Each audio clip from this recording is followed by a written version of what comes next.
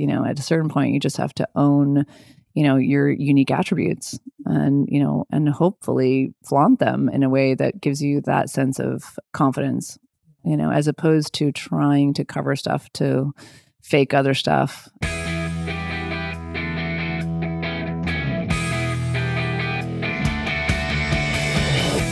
You're listening to the MILF Podcast. This is the show where we talk about motherhood and sexuality with amazing women with fascinating stories to share on the joys of being a MILF. Now here's your host, the MILFiest MILF I know, Jennifer Tracy. Hey guys, welcome back to the show. This is MILF Podcast, the show where we talk about motherhood, entrepreneurship, sexuality, and everything in between. I'm Jennifer Tracy, your host. I really hope you guys enjoyed last week's episode with Joanne Astro. I know I did. I love her so much. It was so wonderful to have someone on the show who was not in my generation and get that perspective of some history. So I want to start doing some more of that and getting more range in that regard.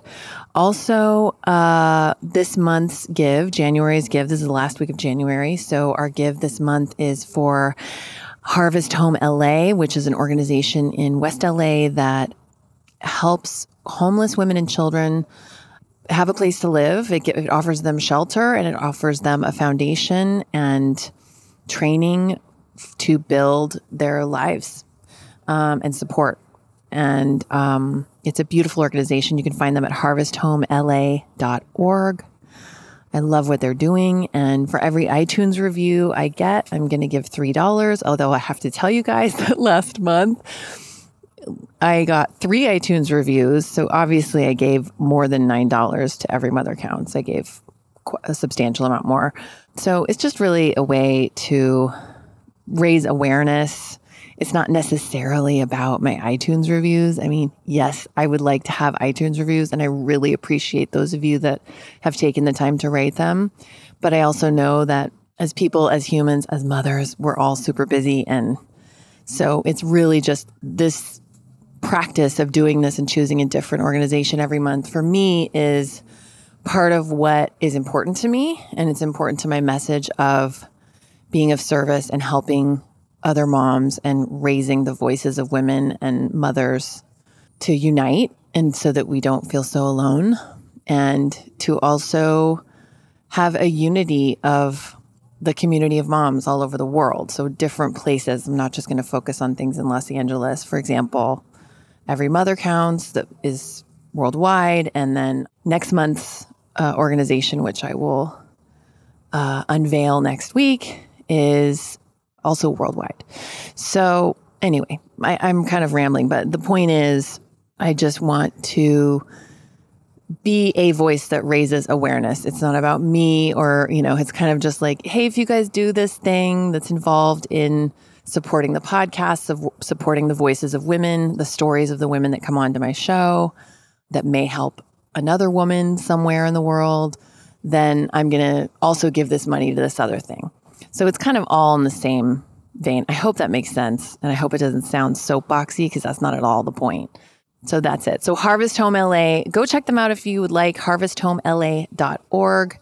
It's really beautiful what they're doing. I wish we could have more of those all over the place. I think what they're doing for young moms, not that you have to be young, but most of the women there are young homeless women who have babies or are about to have babies. It provides a service that, unfortunately, at this time in this country, we don't necessarily offer in many places. There might be 1 or 2 places, but we need a lot more of that. So without further ado, this week's guest was such a treat. Oh my gosh. So April Uchitel is a bombshell, first of all. She is so stunningly gorgeous. She answered the door and I kind of lost my breath. She's got this striking red hair. She's tall.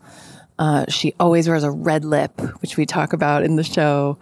And she has flawless skin, and she's whip smart.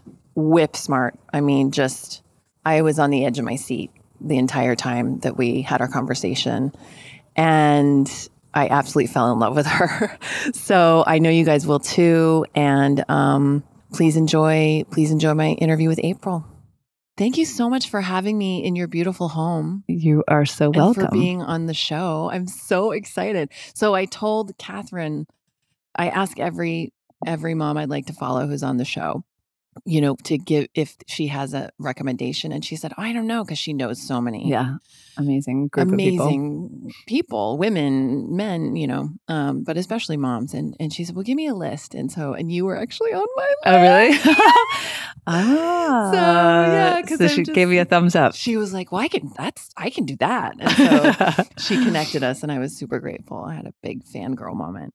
But I want to start because I want to know kind of a little bit about your background. Like, where are you from originally? Sure. I was born in Boulder, Colorado. Oh, that's right. And I went to actually Longmont High School. So you know what those people that say, I was born in New York City, but they were there for 2 hours and then they moved to Short Hills, New Jersey.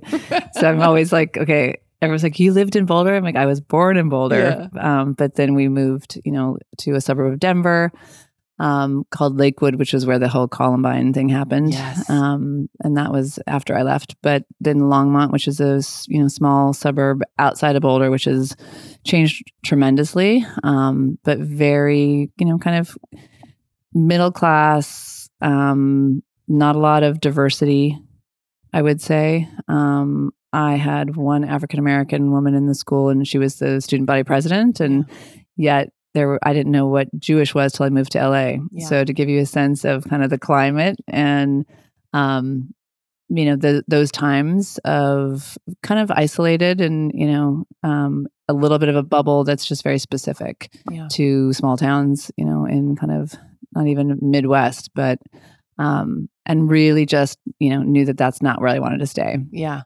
And you left after high school? I left after high school. I actually went to my freshman year. I went to Northern Arizona University in Flagstaff, Arizona. I was going to try and walk on and play volleyball.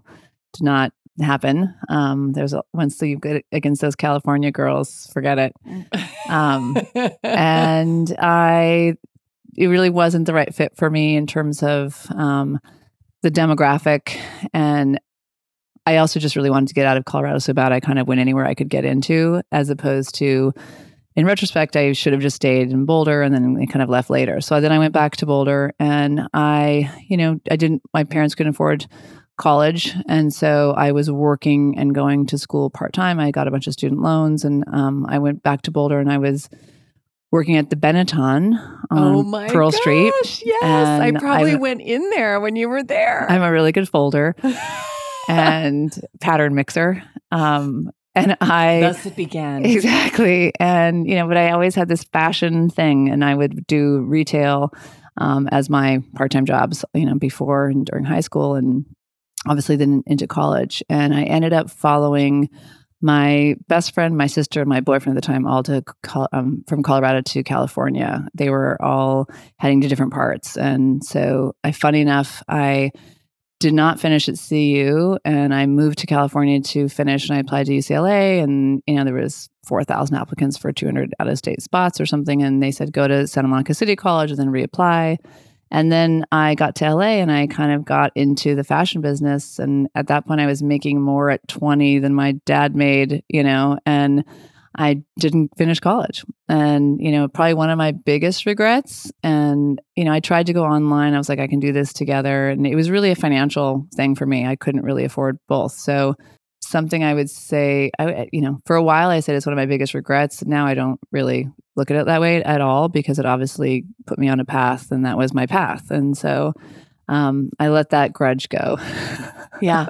So when you were here, what was your first job in LA? What was your first fashion job? First job, I worked in the California Mart, and I actually worked for a clothing company called Karen Kane, which is still around. Yes. Very, bridge. I had run into a girlfriend one night. So I got here and I was hostessing at Cafe Figaro.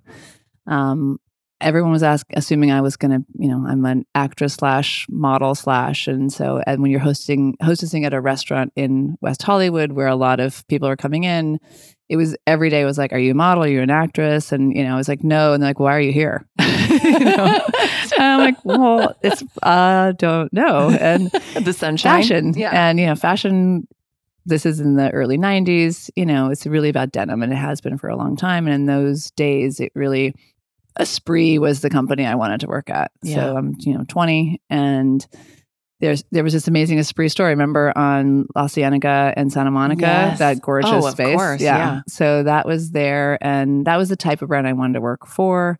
And my friend told me about the California Mart, and there's this thing called the Green Sheet, which was like the help wanteds. And so she would start to send me them, and I would just like look every day for Esprit, And then she was actually working at Karen Kane, and she called me and she's like, we're looking for a receptionist. If you don't want to hostess, if you want to try this. And within, a couple months I was in sales. And within a couple months I was, kind of quickly taking on more and more and traveling. And, when I didn't get on an airplane until I was 16. So for me, this life of like going to New York, going to San Francisco, doing the shows in Vegas, doing, all these different marts, seemed pretty glamorous at that time. And so I just kind of jumped in. It was less about the brand or the product for me then. It was really just security. Yeah. And a paycheck. Yeah. And health insurance. Yeah. And a 401k. And also you were probably learning an insane amount. Yes, completely. And at that time, this is really going to date me. I remember I was probably a couple weeks working there, and the woman who ran the company, they just got on a fax machine. Oh. And she's like, "Why? Who would ever use this? I can just drive it to the factory. I can take the orders over there in my car. Why do we have to put the paper through the thing?" I'm not kidding, And so things have changed a lot. Yeah. And being from a small town and kind of like not really even understanding the industry, I didn't realize someone sold to the buyers. Like I kind of thought I would go do the Bloomingdale's buying program and get into fashion that way. And then all of a sudden you realize this whole other world exists on the other side. And then, you start to get into the economics of that and, starting to see all the different, connective from the people in production to design to merchandising to, the whole thing. And so it was a great experience, and it was a very corporate experience. So as much as from a brand perspective, like you had to wear the clothes, and I would literally bring extra clothes and I would change in my car. I didn't want anyone to see me in the clothes when I was driving to go meet my friends for drinks. It was one of those. So it wasn't really like I work here because it's Prada, but it was a really strong foundation, understanding everything from, gross margin analysis to just, how to write an email, and how to like the hierarchy of, how it works in the department stores from, assistants all the way to GMs. And and that I just have to point out is something you wouldn't have gotten continuing on at CU. You probably wouldn't have even gotten that at FITM. So let's be real. Like you can't replace that real world experience. That's so wonderful. No. And, no one has ever asked me about my college. Yeah, they don't care. No one. It clearly says on my resume, attended CU. Yeah. No one, and it was one of these things like you felt like I was kind of not really telling the truth. And then later, when you're looking at resumes and you're looking at education and background and the way I would review someone, the first thing I went to is not where did they go to college, and because to me, it wasn't a deciding factor for my skill set. Yeah. And as horrible as it sounds, remember when The Apprentice was out and it was like the streets versus the suits or something. I don't know what it was. Yeah, and something like that. And I just remember like, okay, I guess I'm on the street smart side, because I can't say Ivy League education. And, and you look at, there's a million examples of people that have, become incredibly successful with little or no education, let alone, but it's, it's just the way my life played out. And you had moxie. The first thing I thought of was, wow, you walked on in Arizona. Like, I'm going to walk on and get on the volleyball team. That takes some serious ovaries, as they say on the show. That's awesome. Or complete naivete. I don't know which one. Maybe a mix of both, but like, that's, and then just, I'm moving to LA. And, a lot of people wouldn't ever do either of those things. When I went back to my 20-year high school reunion, I was pregnant with my daughter. So I didn't have my first child till I was 38. And so I was pregnant with my daughter. And I remember I walked in and people were like, "Oh, we thought you were gay. You're just having your first kid now. They have 3 kids by now, one in, high school." And then they had an award ceremony and I won the award for Went the Farthest Away. So I'm like from Longmont to Los Angeles. I was like, what? And then it was just like, at that point I was already in New York, but I'm like, wait, no one went to London? No one like how, and it was, but that'll give you a sense of the mentality, when I was growing up. And And I just remember always feeling like just kind of, suffocated by sameness. And, for me, it was the thing growing up was being short, blonde, and voluptuous when I was in high school. And I am like, for me too. None of the above. I hated myself until probably after I graduate. I was like, oh, I'm too tall. I'm too tall. I'm too tall. And now it's like, oh my God. Yeah. Why? Well, my daughter's doing that right now. She's 5'7" and 13, and she just confessed that she's been sleeping in the fetal position because she's convinced that she won't grow anymore if she does that. The pediatrician set her straight, and so now she's stretching out in bed because it's not going to change. It's not going to happen. It's not going to change. You can't stunt your growth by sleeping in the fetal position. And she'll be so stoked at some point, as I finally was. But it took me until I was like 20 to finally that. I don't know what it. Yeah. I think it was an acting teacher. Actually, it was an acting teacher. It was Bill Howie. He was like, stand up straight. What are you doing? Be tall. Yeah. That's so powerful. It's so powerful, and it's an asset, and it's what makes you you. Yeah. No, I think, just that sameness, and I see it in my daughter, like this sense of wanting to fit in and wanting to, not stand out too much. And given the fact that I was, this tall, skinny redhead with braces and, didn't really have any physical role models, like people that, everyone says like, I didn't see anyone who looked like me. And then I saw an old Anne Margaret movie and I was like, okay, there's hope. Yes. I could see where this could such go. A goddess. Yes. Oh yeah. But it was really seeing someone like that to realize, at a certain point, you just have to own, your unique attributes and, and hopefully flaunt them in a way that gives you that sense of confidence. Yes. As opposed to trying to cover stuff to fake other stuff, Because that's so much work. It's so exhausting and it doesn't work. It doesn't work. In fact, has the opposite effect. Yeah. And now, you look back and you just kick yourself for so much wasted insecurity, So true. Sucks. It's so true.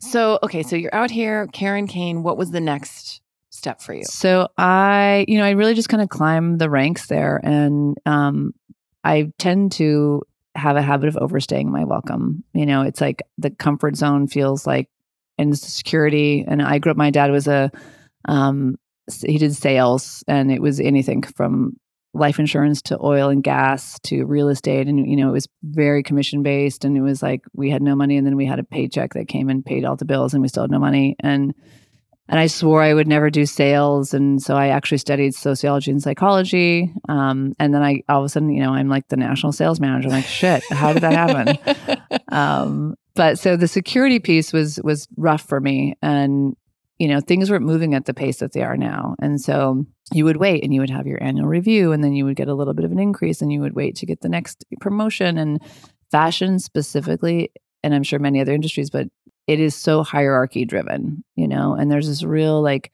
pay your dues part of it that is really, detrimental to personal growth. And so people jump around, so, and I was very much of like, stay and work really hard and someone's going to recognize you. And I didn't get the fact that you have to kind of like put your hand up and wave it around and say, I'm doing amazing. Yeah.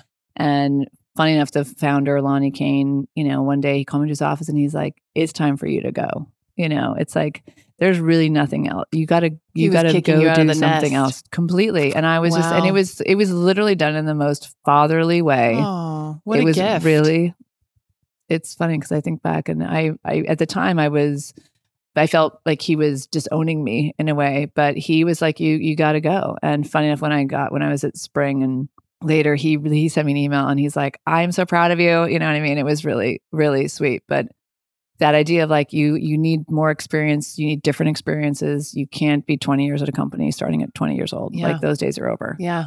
And so he did. And I ended up moving to going to BCBG, and they were building a new division, and I was kind of supporting a few different things. And funny enough, I met Diego, and we'd known each other for a couple of years, but we actually had our first date in New York when I was there for work. And the president of BCBG called me and she was like, I hear you got a boyfriend there. You want to move there, kind of thing. And so within a month and a half, Diego and I had our first date, and then we moved across country and in together to New York, for this synergistic reason of he had eyes on New York.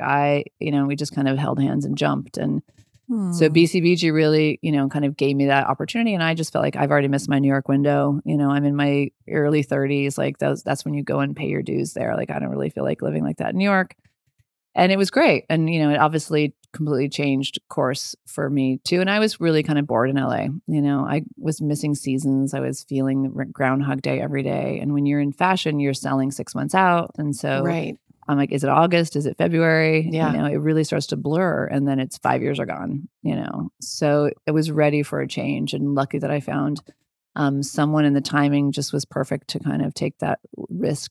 Felt a little bit less scary. Yeah. And even we both kind of felt like even if we just get ourselves there together and we don't make it together, it was still, worth Gonna it. be okay. Yeah. And and worth the risk and Yeah. worth the experience. So, Yeah. but you stayed there for So I did 19 years. And, when we moved there, we were like, we'll do New York for 5 years and we'll come back to LA. And, once you start to put in roots and then obviously build a family, it's much different. But for him, he would have left a lot sooner. He would have left New York a lot sooner. Okay. So I kind of, held him hostage. Well, you lived in such a great part of town. Were you always in Tribeca? Yeah, we were for a minute in Chelsea. When we first landed there, he had an apartment on 5th and 11th. So we started kind of university, and then we started renting in Tribeca, and then we bought in Chelsea in a place upstate, and we kind of did that migration. And we got really actually lucky with a lot of property flipping, at the time. Great. And so we kind of rode that wave and jumped around, and then we did kind of a move into our weekend house as a sabbatical for a couple of years, and we tried the upstate life. And I dragged us back with an opportunity, and at that point, when I'm dragging everyone back from the country, he gave me 2 years Manhattan, and then he's like, "Then we're out." And 3.5 years later, he finally gave me an ultimatum and said, "I cannot be here anymore. I'll go anywhere you want, anywhere. I'll go to Boulder. I'll go to Millbrook. I'll go to LA." And so LA really checked the most boxes for both of our industries. And I have a sister here. And so we just came back. Yeah. And so full circle.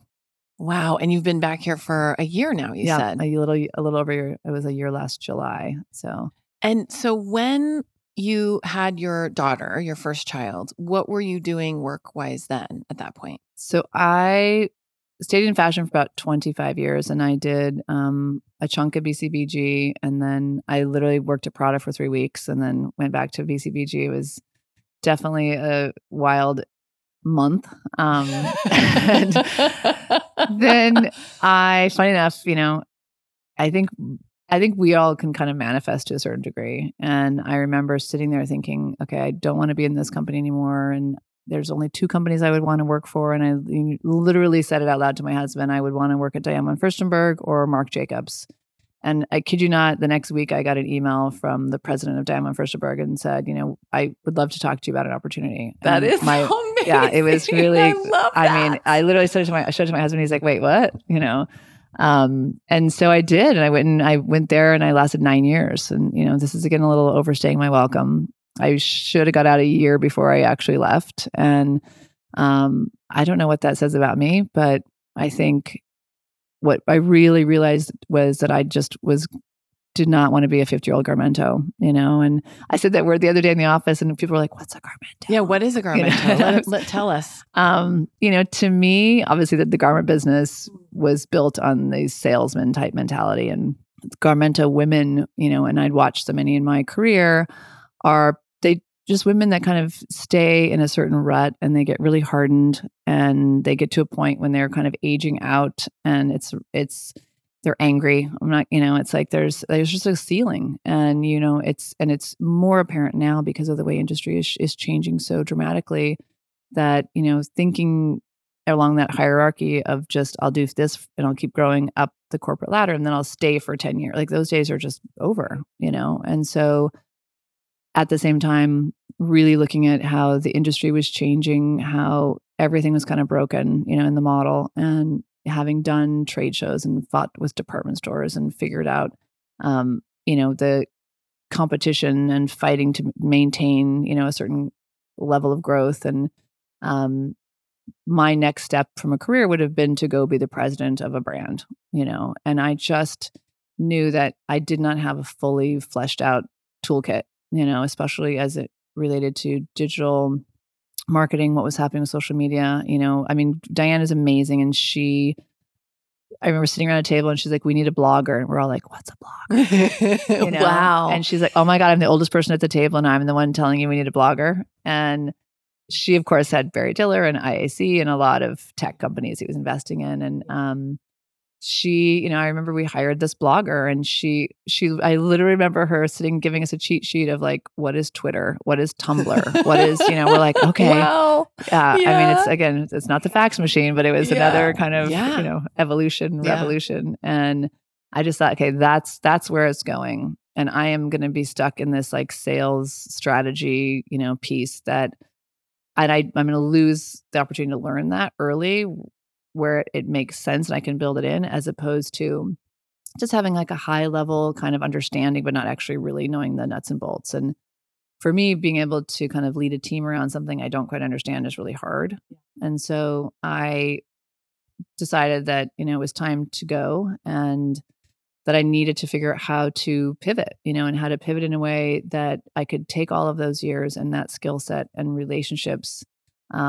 And so I started consulting and I started mentoring in the CFD incubator program, which doesn't exist anymore, sadly, but they would take a group of 10 designers and they would give them a break on space. And then they would give them access to 40 mentors in the industry to help them, grow their business. Wow, and what a great program. It was amazing. And it also, the mentors benefit too, because you're watching these small brands kind of navigate and they're a little bit more nimble. Unfortunately, they don't have a lot of, cash to do a lot of the recommendations. And so it became a trickier situation, frustrating on both sides. Right. So, but yeah, I could kind of keep a foot in with fashion and see how, what was evolving with the seasonality and the department stores and fashion week and whatever.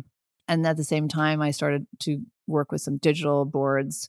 One of them was called Bon Fair, and it was basically a mode operandi for accessories, and Moda acquired them. But it put me on a board with Ava Chen, who's now on Instagram, Eric Katz, who was the founder of Beachman and became one of the co-founders of Spring, guys from Richemont. And then I started like, okay, I've been one tunnel, one brand, one team, and I have to just like blow it out laterally. And so I just started meeting with as many people as possible and kind of understanding, this skill set that I have, where I really am, nowhere, and how I could somehow parlay my experience, help somebody, but learn along the way. And so Spring came along as one of our consulting opportunities through Ara. And it just was this perfect moment of like, I'm going to build something from scratch.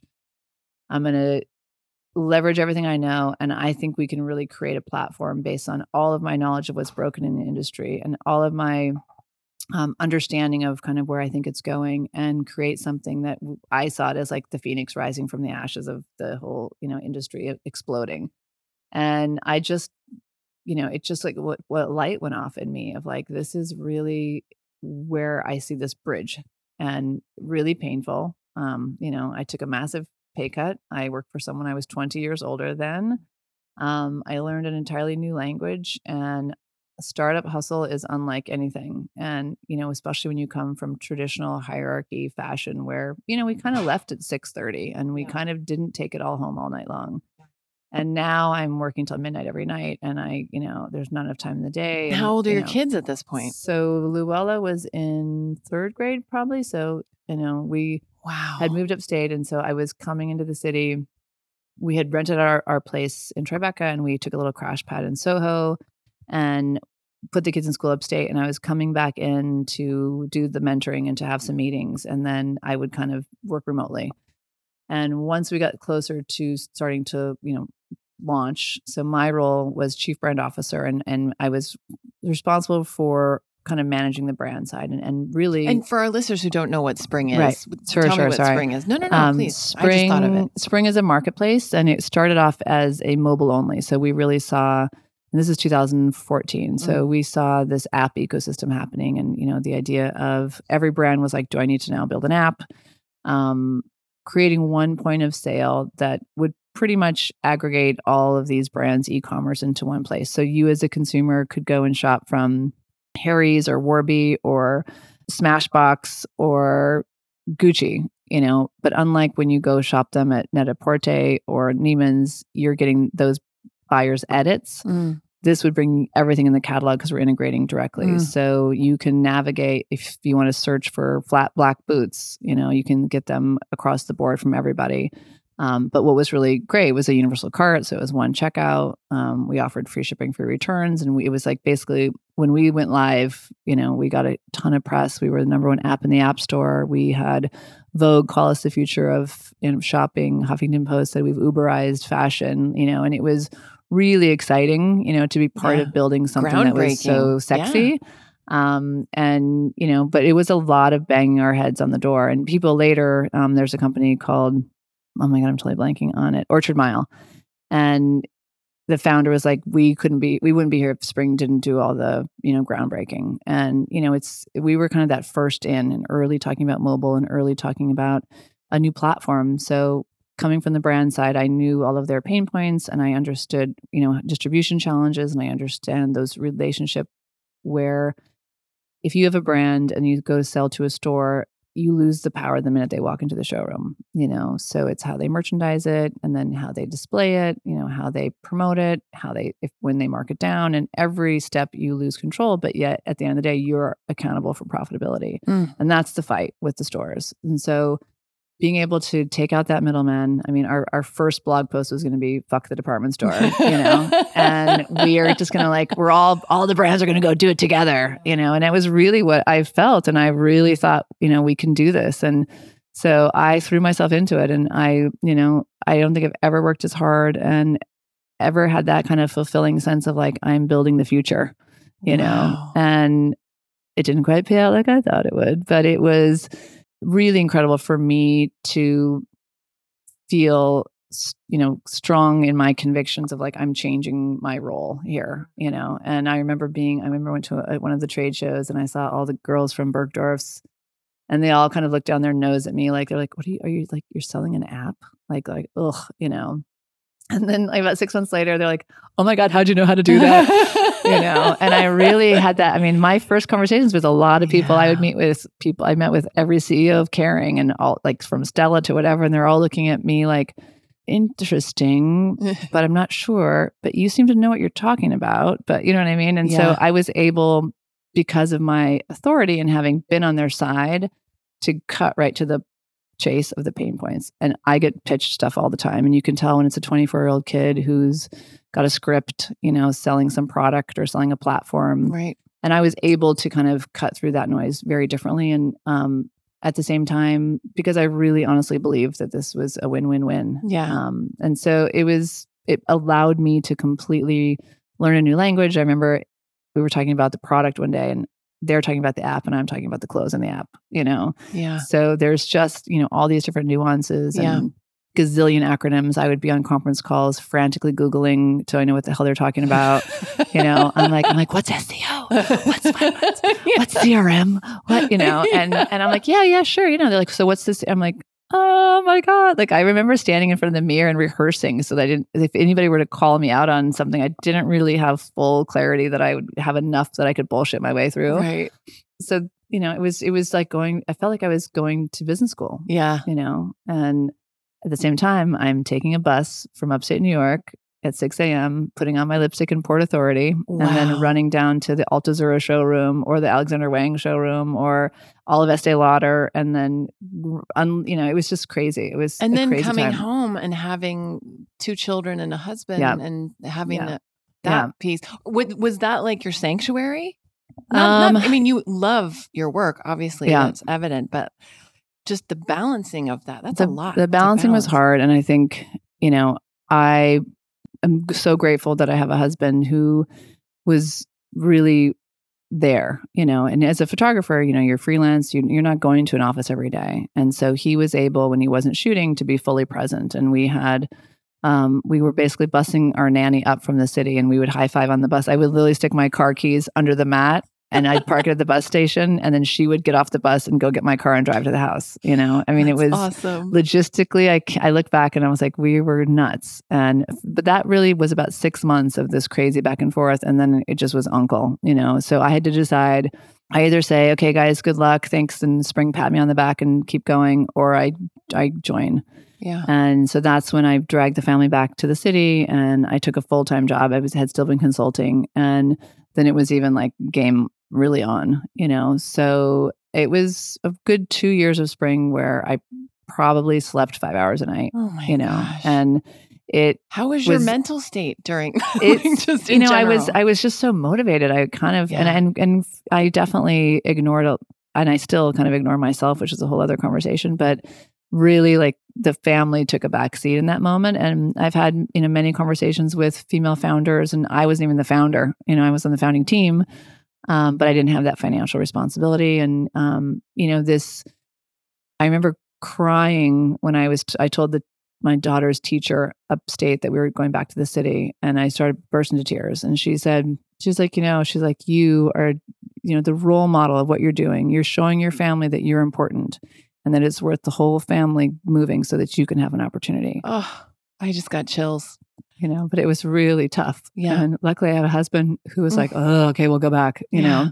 That's so beautiful, because just in general, as women, we're not told that, and that wasn't modeled for me with my mom. Mm-hmm. Everything was about my father's success. Everything was about his schedule, his comfort, his everything. And that was just that generation, Yeah. And so I really admire that. And I can see how it fed you and continues to feed you just in the way you're talking about it. Your eyes light up when you talk about it. I have a girlfriend of mine, Erin, who was the designer at Suno. She had a baby and we talked after she's on maternity leave, and she's like, I go, how was it? She's like, it sucked. She's like, I hate maternity leave, and she's like, you're like me, when someone does, she's like, you value yourself based on your productivity. And when she said that, I first was like, oh, I'm like, it's true. It's like when there's days you feel really unproductive, you feel less, in some way. And maternity leave does tend to give you that sense of, the day was a blur and what did I do? Oh, yeah. And so I think packing, the more busy, the more I feel energized by being busy. Yeah. That said, I do now I'm feeling the repercussions of pushing it for so long and not really checking with myself. And we moved to LA, and I thought I was done with those startup hours. Not the case. And now this year for me is really like prioritizing, self-care. But it's really hard. It's so hard. And what does that look like for you? Not going to bed at midnight every night. Trying to do, a better job with my nutrition. I mean, I literally text Catherine and I'm like, I'm at Whole Foods. Do I get the bee pollen or the hemp hearts? Totally. And she's like, get them both.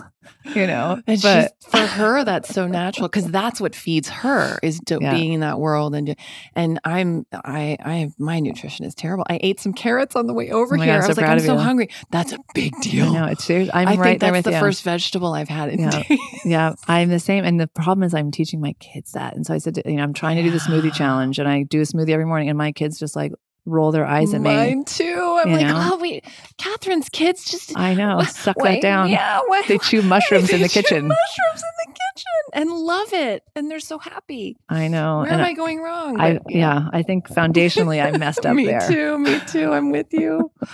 So when did Violet Grey come about? So Ara Katz, who was the co-founder of Spring, and basically, funny enough, she brought me Spring, and then she eventually brought Violet Grey back into my world. But I had actually known Cassandra, my husband and I had known her way before she became Cassandra Grey, and when she was still living in New York.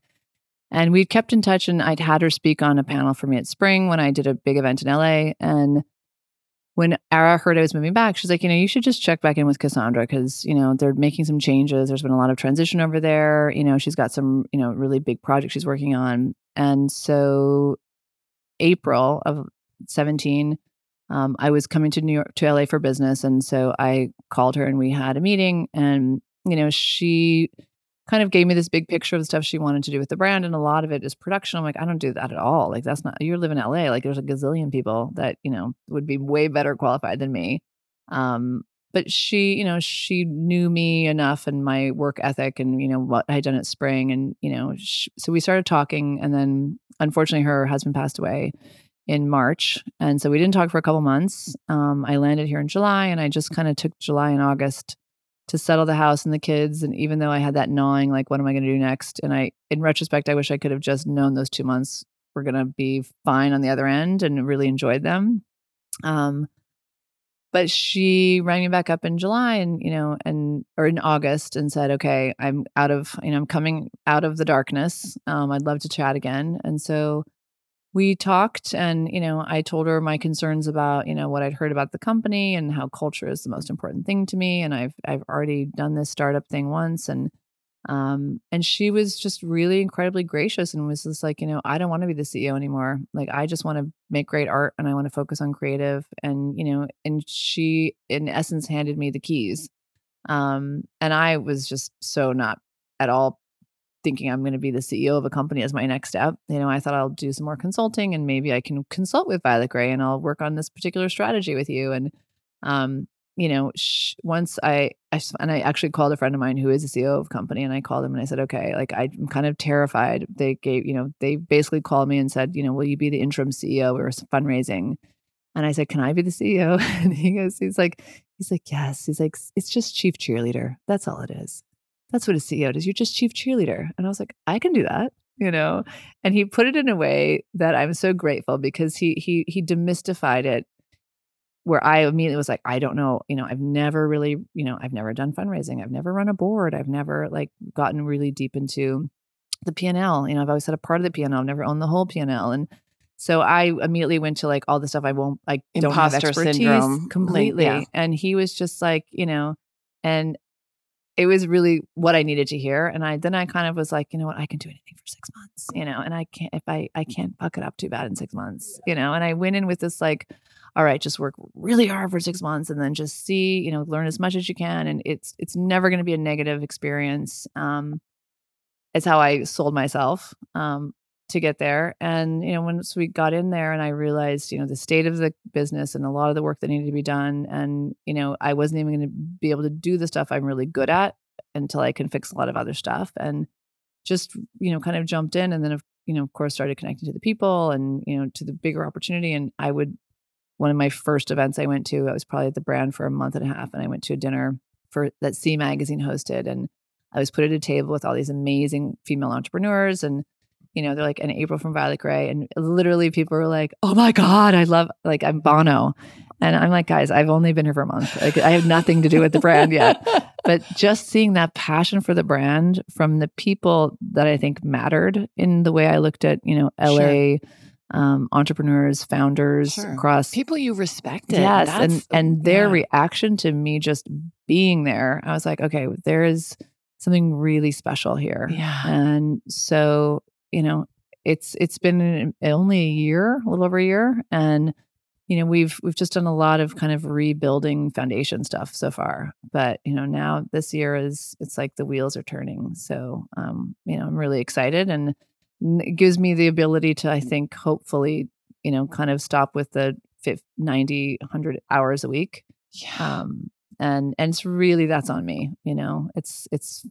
I had drinks with girlfriends about 6 months after I was here, and I was, doing how we all bitch about our jobs. And, and I was like, and then this, and then that. And they're like, well, they should know that I'm like, no, they is me.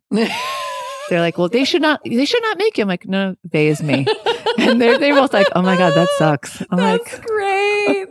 And when you realize that you're the they, Yes. it was really slightly terrifying of just the responsibility of, employees and people's livelihoods, and creating an environment that, you want them to be excited to come to. And no environment is perfect, and nobody knows, what they're doing every day in general, especially when you're building something.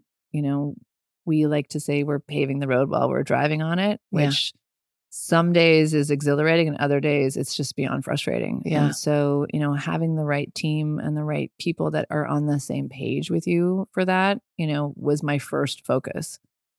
Because I just don't want to have to keep apologizing or justifying, to people that just think we should be in a much different place than we are, or should be executing at a much different level than we are at that particular time, until they really collectively understand, where we're at and where we're going. And so, in that regard, having come from a startup that was run by a 27-year-old who didn't have any of the experience, and I was like, well, if Alan could be a CEO, I could be a CEO. Yeah. This sense of, I watched him try and figure it out over 4 years, and he had a CEO coach, and we had 150 employees. Like, we got really big really fast, and a lot of those were in engineering and tech and whatnot. But watching how he tried to navigate, every department growing and trying to keep communication, and I saw the parts that I saw him really ignoring, or really, in my opinion, failing at from a culture perspective, or giving lip service to but not actually doing. And so I just continually refer back to the way I felt as an employee in that situation, and apply that to the way I act as a leader in that situation as best I can. Because, at the end of the day, you really are a chief cheerleader. You Yes. have to make sure that everyone's on track, and you have the right people owning the right things, and, you're able to make decisions, but it's really empowering your team, and it's really, championing your team in a way, and getting them, excited to work on this particular project. Or, I know this didn't quite go as we planned, and I know it was incredibly frustrating, but we got this, and this is, and so it's funny. It really is a big part of the job. Cheerleader. That makes so much sense.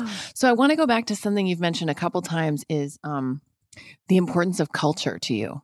I want to know more what that means to you, and how you're executing it or implementing it, or how you see it in the world, in other companies. That's very interesting.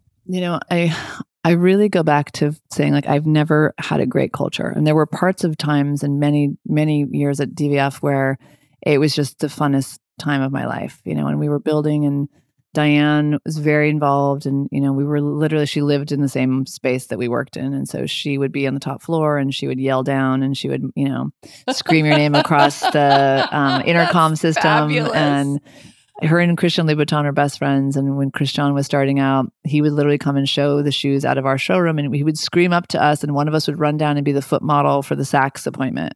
So this is taking it back to that level of, wow, that's history in the making. We were in the right West there. Village Yeah. before the West Village was, Disneyland like it is now, and this was meat packing, and so this was literally meat hanging in the streets, and hogs and heifers, people dancing on the tabletops, amazing places like Florent that's gone. And I was there, and that was like 90.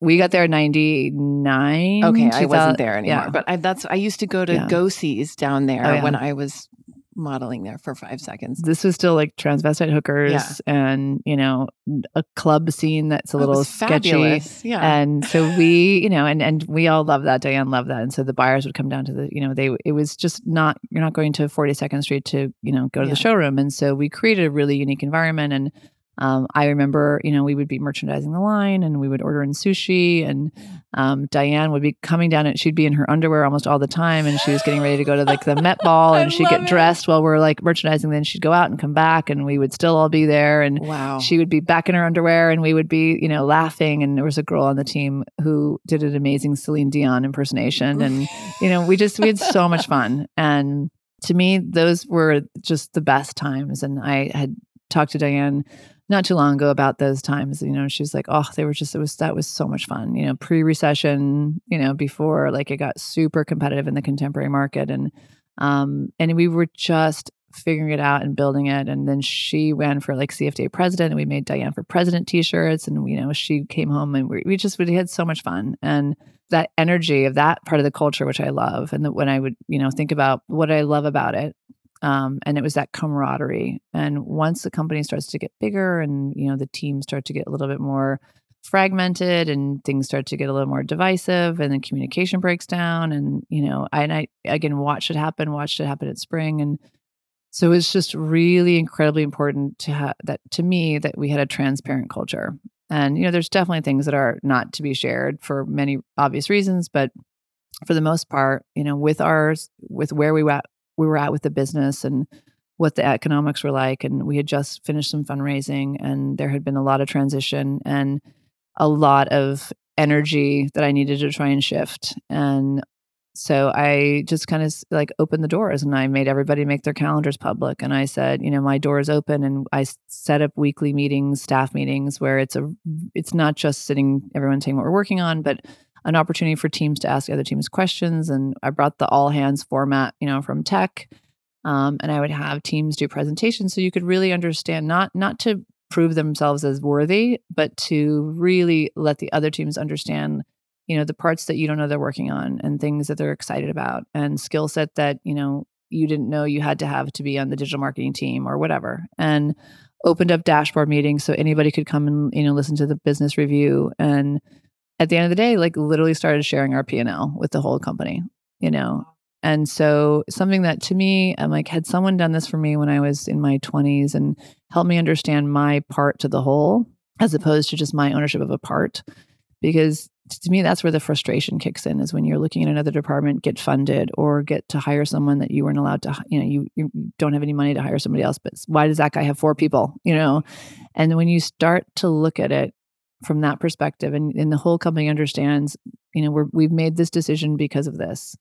And then I went a step further and I said, okay, we're going to do a company survey and this is anonymous. And I want you to be as brutally honest as possible. And I'm not going to get offended. You could say you suck as a manager, but I want to just have a baseline, and I want to understand how you're feeling about the company, the culture, your opportunities within it, cross team, this, that, and the other. And, we built out the questions so that I could really try and get the answers. And then there was very open, add whatever else you'd like.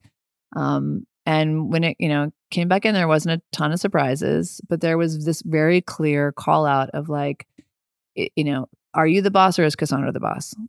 And it really made Cassandra and I sit down and say, okay, collectively, we operate very differently. We own different pieces. And and we did that in front of the team, and we owned up on certain things that we were not doing well, and we talked about how we're going to work on that. And, to me, it was a way of showing them we're still, we're doing the best we can. These are our again, everybody looks at the world, has lived in the world differently. And that's what makes a startup incredible, because that 24-year-old can and should have as much of say as that 40-year-old, because they just live in the world. They consume content differently. They approach things differently. And it's not, we don't have one target consumer we're trying to reach. And she's 49 and, works at an art gallery, like how you used to look at fashion demographics.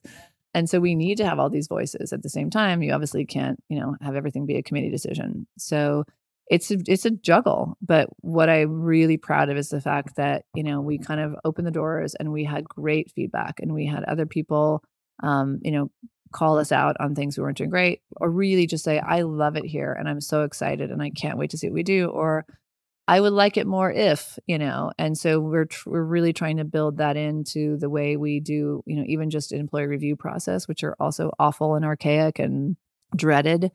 I'm like, there's got to be a better way to do that, where it's something you look forward to. You should look forward to that review. You should look forward to that time, of evaluation, because it's really where you get to say where you want to go. Yeah. And not expect to get graded. Yeah. Which is just an awful thing. Like, on a scale of 1 to 5. I totally get it now. I get the culture. And I think what an inspiration for other companies and other people who might hear this, or just even implementing that in your daily life, in your child's school, in your community, in your home, with your children. I mean, that's a wonderful model for success. Yeah. Where everyone gets to feel successful and heard and valued and respected. Right. I mean, the worst thing is when something happens, you're like, I had no idea we were doing that. Yeah. I mean, then you feel demoralized. Do you feel purposely left out? Why wasn't I made aware of something that actually does touch my part of the business? And that happens all the time, and many times for nothing other than the fact that you're moving so fast and it's an oversight. And I've definitely done that, where I'm like, oh, why didn't she should have been in this meeting, and I just messed up. And the first thing I do is say, I'm so sorry. You should have been in that meeting, because human nature is to immediately go back and say, what's happening? Am I getting, am I no longer, do they no longer care about my opinion? And, those little slights add up over time. Yeah. And that's to me what creates a really negative culture. And I mean, when I was at Spring, I would go spend an hour at a brand and you could feel it walking in. I would walk into some of these really big brands and you almost want to chew your arm off to get out of there as fast as you can. It's heavy and it's weighted. And, if you're going to put so many hours a week into someplace and, leave your kids or your husband or miss an opportunity, something else, there's that environment is a really big part of it. Yeah. Wow. So, that's amazing. Fine. I have a question for you that I've been staring at your beautiful red lips. And I cannot seem to find the right, I don't know if it's the right product or if I'm not applying, if it's a user error, but every red lipstick I've tried, even liners, they bleed. Yeah. And I really love that look of a strong red lip. Yeah. So do you have a personal favorite? I have a few personal favorites, and I've asked every brand I talk to, like, can you make the thing that stops the feathering? Like, what is that thing? But I love NARS Cruella is my kind of go-to color, and they have a great stick, and then they also have a liquid version. And I've kind of gotten really now into these liquid versions. MAC has a really good one. Fenty has a really good one with a really cool applicator. But they go on wet and they immediately dry matte. Mm-hmm. And, I literally reapply a couple times a day. And honestly, the way I got into it was because I was running around at Spring and I would do 5 meetings in a day. And, you can't walk in looking disheveled. And so you kind of like, get topped off with a red lip. It's sharp. It and just it brings has to a certain, stay. Yeah. And it's also just my aging process. I've decided that the lips will stay red, the glasses will get bigger. Oh, yeah. I love it. I was talking to the girls I spent the day with today, who made a comment about the lips. And I said, those women who have had the same look forever. And then you look back and it's like, were they 20? Were they 30? I don't know how old are they? Yeah. And then, the women that like change their hair every month or whatever. And all of a sudden, like you start to really see the aging differently. And so I'm like, if I'm going to pick a look, stick with it from like my mid 40s on, like no one will know when I'm 60. Totally.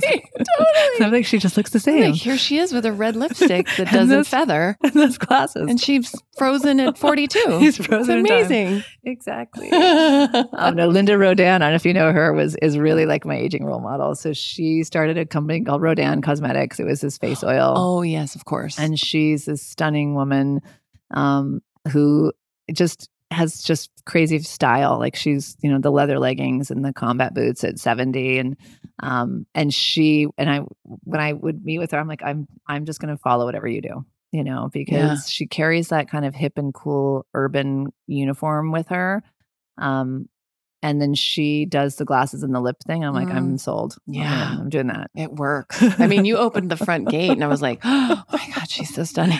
No, I was like, they're like, do you wear the lipstick to yoga? I'm like, yes, I do. Yes. Because it's just so fun. All of a sudden and actually when it really started was when I moved upstate and I was afraid about being that woman in my pajamas in my house, dropping my kids off, staying in my pajamas and, and I'm like, I'm putting a lip on. It's going to be like, it's that empowering thing. It makes such a difference. Just the red lip, but I've got to find, so I'm going to try NARS. I'll give you my links. Okay. Because and I don't know if it's just my skin and my lips, but everything I've tried, it just feathers and bleeds. Well, the liquid matte ones are great because they really stick for a long time and they're hard to get off. You literally got to scrub them off at the end of the night. That's fine. That's fine. I'll just leave it on there until I reapply in the morning. Exactly.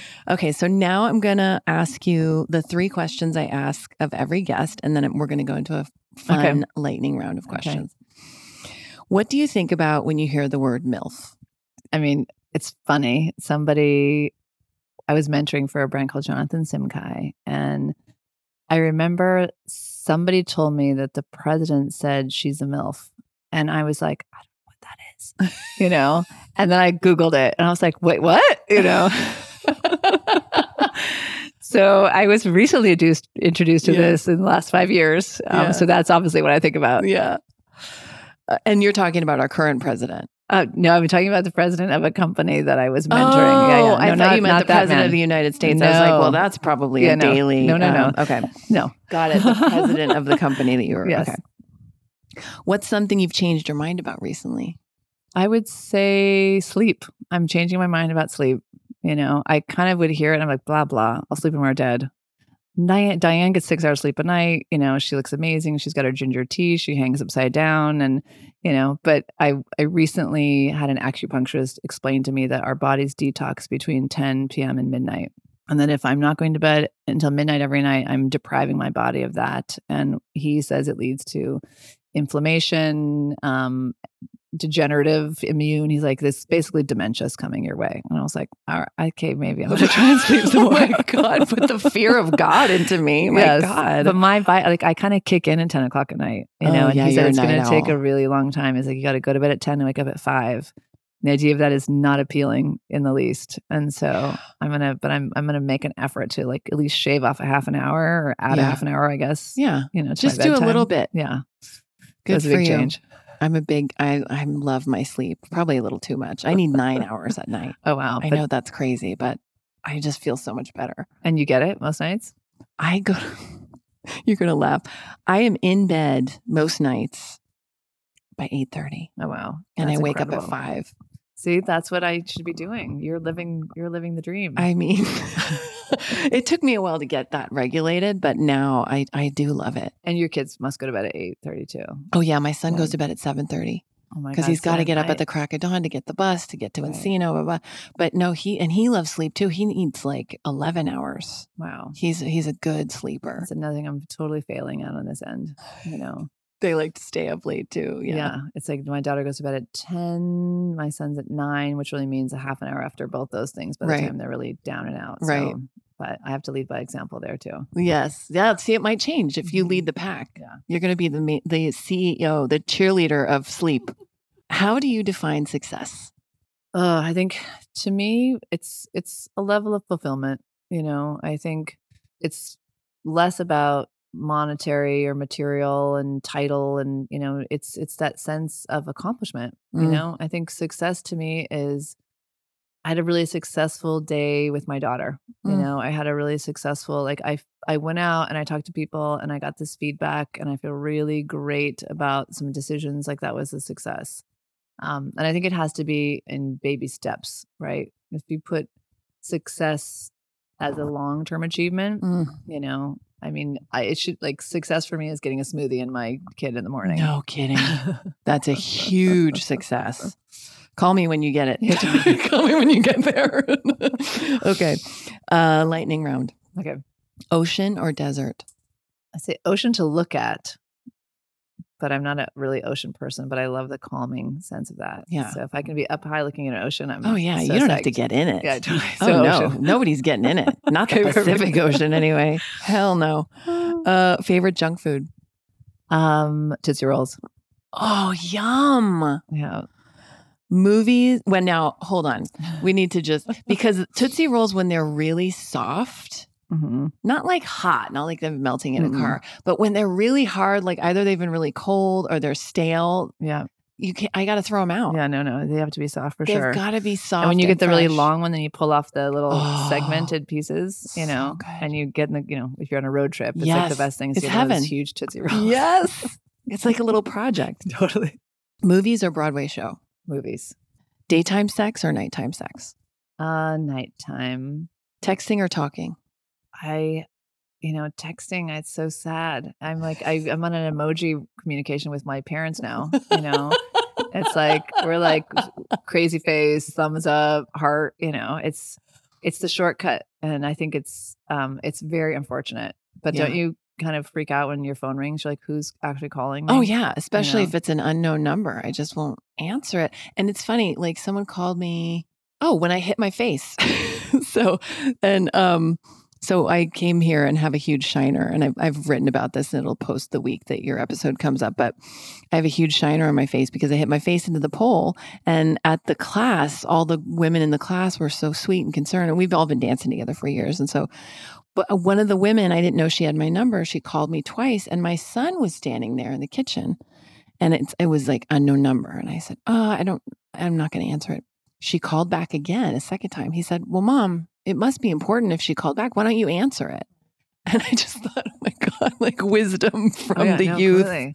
I have missed school nurses, because I'm like, oh, it must be spam. I just ignore it. I've missed some crazy stuff where I'm just like, okay, just answer your phone. Yeah. And it's really a challenge. And the best is when you're in a meeting and you have your text coming up on your laptop. And so you get and then the voicemail does the text of the voicemail. So it's like someone does leave a message and I get a text on my laptop that says, I'm calling from Wonderland School. And I'm like, I got to go take that call. Yes. But yeah, it is a really unfortunate. My daughter will not pick up the phone and call anybody. I It's know. really My crazy. son, he doesn't have a phone yet, but he will FaceTime his friends. Yes. So that's cool. Yeah. he doesn't really text yet because he's 9.5. Well, Yeah. he does text. He'll text me from his email. Yeah. But anyway, it's interesting. I don't know how we're all going to survive I this. know. Cat person or dog person? I am not a pet person at all. Dog for sure over cat. And we got a dog. We had a dog upstate, which we left back in the country because he had a really awesome life and Yeah. acres and best friends. Oh, and, yeah. But I remember driving my daughter to school one day, and she must have been in second grade. And from the back seat, she's like, "Mom, everybody in the family wants a dog. Dad wants a dog. Sebastian wants a dog. I want a dog, and you're the only one who doesn't want a dog. So basically, you're stealing our joy." So from the mouths of babes. So I said, "Well, I don't want to be the joy stealer, but I'm going to do 5%." I said, "So I'll say yes to that dog, but and if it's about to die and no one else is around, I'm going to jump in. But other than that, you I'm guys out." feed it, you Yes. scoop the poop. And to the point when Tucker would come jump on my lap and I'd pet him like, "Well, Mom's petting the dog. She really likes him." I'm like, it became a real running joke. And my family is vying to get a dog now. So Oh boy. yeah, I'm still 5%. Got it. Smart woman. Have you ever worn a unitard? Yes. I think I had a 90s aerobic moment. Maybe. I mean, jumpsuits 1,000%. Yeah. Unitard, I think, I did. I was in a Nike commercial as an extra in the aerobic studio. Oh, and I think wow. there was some of that happening. Oh, nice. Were there leg warmers? Yes. Oh, yeah. That's good. I wish we had a picture of that. Shower or bathtub? You see, this is hard. Love them both for different reasons. And now being in the beauty business, the ritual side of products Oh, that, yeah. From a great scrub in the shower to an amazing bubble bath, Yeah. So I would have to say I'm pretty 50-50. I'm with you. Ice cream or chocolate? Ice cream. On a scale of 1 to 10, how good are you at ping pong? I think I could surprise people. I think that, if I jumped in, my kids would be like, "Oh, you don't even know what you're doing." I could impress them. Oh, nice. So it's been a while though. Untold talents. If you could push a button, wait, hold on. I want to make sure I ask you the right one. This one is just for you. Mhm. If you could push a button and it would create 10 years of world peace, but it would also place a 100-year ban on all beauty products, would you push it? Oh my God, you have to push the button for peace. But that would be rough. My lipstick for 10 years. I don't know. I might not push that button. But you still have the glasses. That's true. Superpower choice: invisibility, ability to fly, or super strength? I think that in LA, ability to fly for sure. Yeah. I mean, don't you ever just wish you could jump and hover? I mean, the 2 weeks, I know you guys went out of town, but the 2 weeks where I'm always in town lately because my parents moved close, thankfully. I'm very grateful. I'm in town over the holidays and it's heaven because nobody's here. And you can take Laurel Canyon and get over at 9 a.m. in 15 minutes. No. I mean, it just really points up it's just insanity. Yeah, agreed. So So, fly for sure. Fly. Would you rather have a penis where your tailbone is or a third eye? A literal third eye. I think I'd go for the third eye Mm-hmm. for sure. I Mhm. think just thinking through the beauty side of that, thinking through the wisdom side of that, and the meditation when you do TM, you basically close your eyes and you think about your third eye. Yeah. And so I think I would go for that. Okay. For sure. I love that. Do you do TM? I did it. It really saved me in my 20s from a situation that was not going so great. It was just a lot of heartache at once. And I ended up getting recommended TM, started doing it, and it really was a life changer. And, but I think like anything, once you feel fixed, you stop doing something. Yeah. And I went to a TM refresher course my last year in New York with this idea of I'm going to move to LA. I'm just going to take it all down. I'm going to do meditation. I'm going to hike every day. Literally 3 minutes outside my front door is the top of the Fryman Canyon hike. And it's just amazing. You can do 2 hours in there. And I have this fantasy of how my LA life was going to be. And it was going to be me waking up and doing TM before my hike. I love it. Yeah, I know it's there, Yeah. and actually when you do TM, you basically go through this process, you learn it, and then you're given your mantra. And your mantra is a word that doesn't sound like any other word. So it doesn't sound like apple. You don't want to have any kind of visual connotation when you say your mantra, and you're never, ever, ever allowed to say it out loud. So I've never, ever said my mantra out loud. Many people have asked, you're not supposed to, you can't. And I have a really hard time keeping secrets. So the fact that I've never said my mantra out loud is amazing. But when you're in a situation, whether it's stressful or if like you're sitting on a plane, like it's funny, all of a sudden your mantra just comes into your brain and wow, you'll all just start to say it, and breathe and take in. And so I don't do the practice, and I really should. And I'm sure that would actually help a lot with my sleep situation. I can still do the 6 hours and do 20 minutes of TM, and I would probably benefit from that REM state. Yeah. But it does, it's like always there. It comes through. Yeah. Yeah. It's really interesting. It's in you because you practiced it for so long. Yep. That's really cool. Yep. Okay. What was the name of your first pet? Pepe. What was the name of the street you grew up on? You ready? Warren Drive. Pepe Warren. Pepe Warren's a good one, right? Oh, that is a good one. I love it. You're not sure what nationality you are. Pepe Warren. Is it a politician or is it I don't know. Right. April, such a pleasure having you on the show. It was super fun. Thank you so much. No, thanks for having me. It was a treat. Thanks so much for listening, guys. I really hope you enjoyed my conversation with April. Next week on the show, we have Alyssa Goodman, who is the soup cleanse lady, the juice lady, the cancer hack lady. She's so badass. She's such a MILF, and I loved going to her home and sitting down and having a conversation with her about her life and her journey. And I'm really excited to share that conversation with you next week, and also to unveil some exciting things coming out in February in MILFland. I really also want to take a moment to thank my team, my amazing team that helps me put this together. I always want to be very transparent that I do not do this alone. I actually don't do anything alone. I have tremendous support, and it has taken a lot for me to learn how to ask for help in various areas of my life, but not here. So I have an amazing producer. Sarah Candela is a rock star. Thank you, Sarah. I love you. Derek is our beautiful editor who makes me sound way better on this show than I sound in person.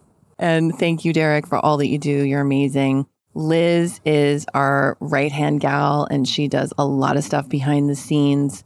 And also Kevin, our show notes writer, who is brilliant. I really love you guys. I'm so grateful for our team. I'm so grateful to have this platform to help women and to really help all of us feel just a little bit less alone and a little bit less crazy because Lord knows we need more of that. And I want to thank my listeners. Thank you guys so much for tuning in. Thank you for subscribing. Thank you for being a part of this. And, as always, I encourage you to reach out to me, reach out to us. Tell me what you want more of on the show. Tell me something that you like. If you have a guest suggestion, I'm so open to that. My email is actually on my Instagram account. So if you go to MILF Podcast on Instagram, you'll see my email there. You can just click on it and shoot me an email. You can also find me through the website, milfpodcast.com. If you haven't yet, go ahead and grab your free copy of 7 Habits of Baller MILFs, this little thing I wrote about all the MILFs that I've interviewed and what they have in common. But mostly just thank you. Thank you so much for being a part of this. I really appreciate each and every one of you. And I feel so lucky that I get to do this and meet and experience these incredible women week by week. It's such an honor and a privilege. And I hope you guys have a wonderful week until I speak to you next. Bye.